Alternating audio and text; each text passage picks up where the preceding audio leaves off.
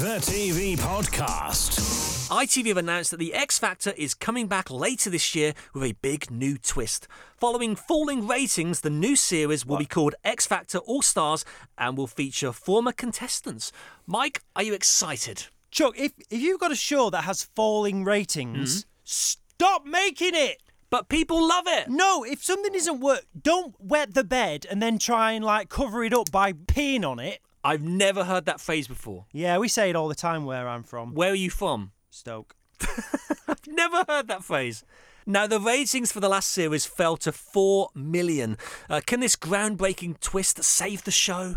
I think the last thing that the X Factor wants to be doing is bringing on old X Factor stars that you don't recognise and drawing attention to the fact that they aren't stars. Well, I think that's a good point because the show obviously is famous for making One Direction, Ollie Murs, Little Mix, but I think if we're honest, it's unlikely that they'll come back for this show. So who would you like to see? We've got Chico, the Cheeky Girls, all the greats. What about that guy with a wormy keys, a wormy phone? Remember him? No, who's that? A wormy keys, a wormy phone. Everyone was doing it. Ah, so Mr. Zip was his name. This is the song. Where's me keys? Where's me phone? It's very relatable, Chuck.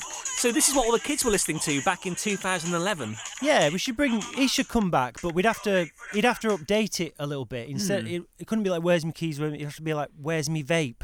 Thank you for your uninformed opinion. Fawlty Towers has been named the best UK sitcom of all time in a new poll by the Radio Times. The list was voted for by a panel of 42 comedy experts. Mike, what's your favourite sitcom? Game On. I thought you said something else for a second there. No, the 90s. With Samantha Janus. Yeah.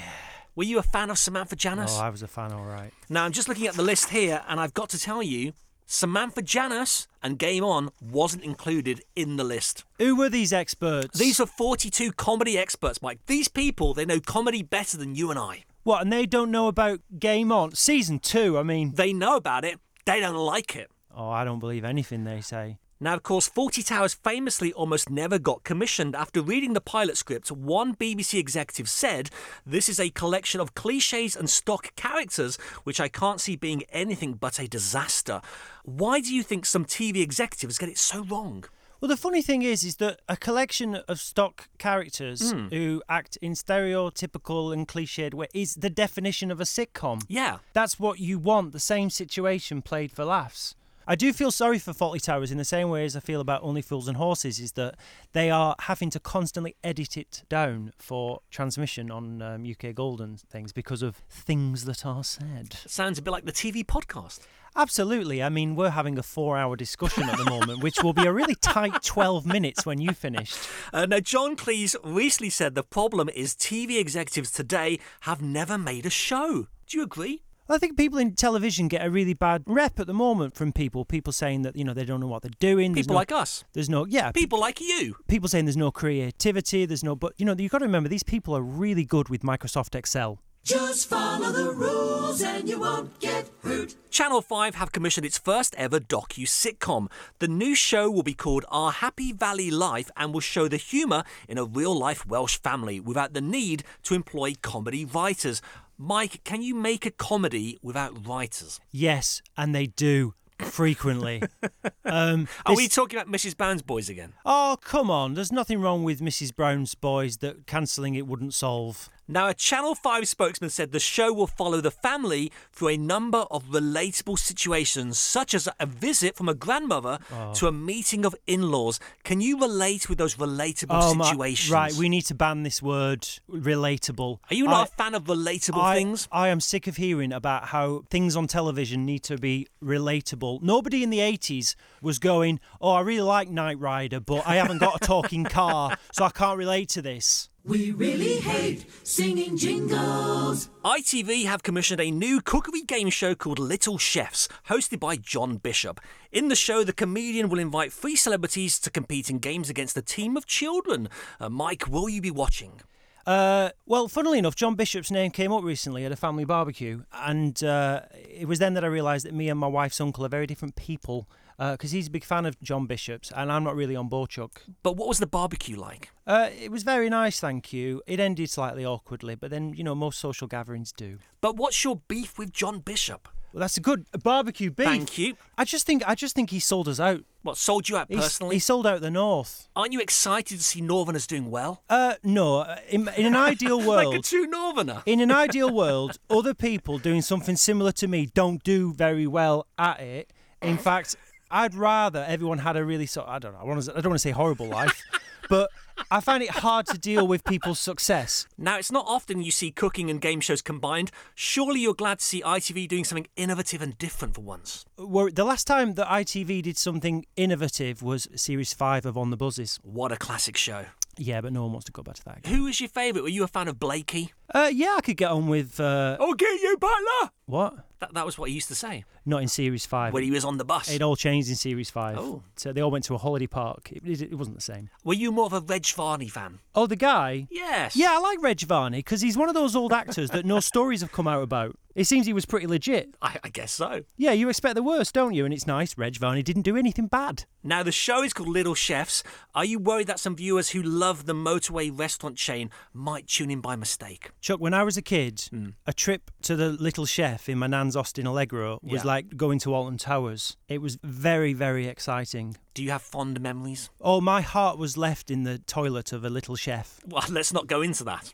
Now, why do you think cooking is so popular on TV? Jamie Oliver is now a multi-millionaire. Yeah, but is he happy, Chuck? Yes, he's very happy.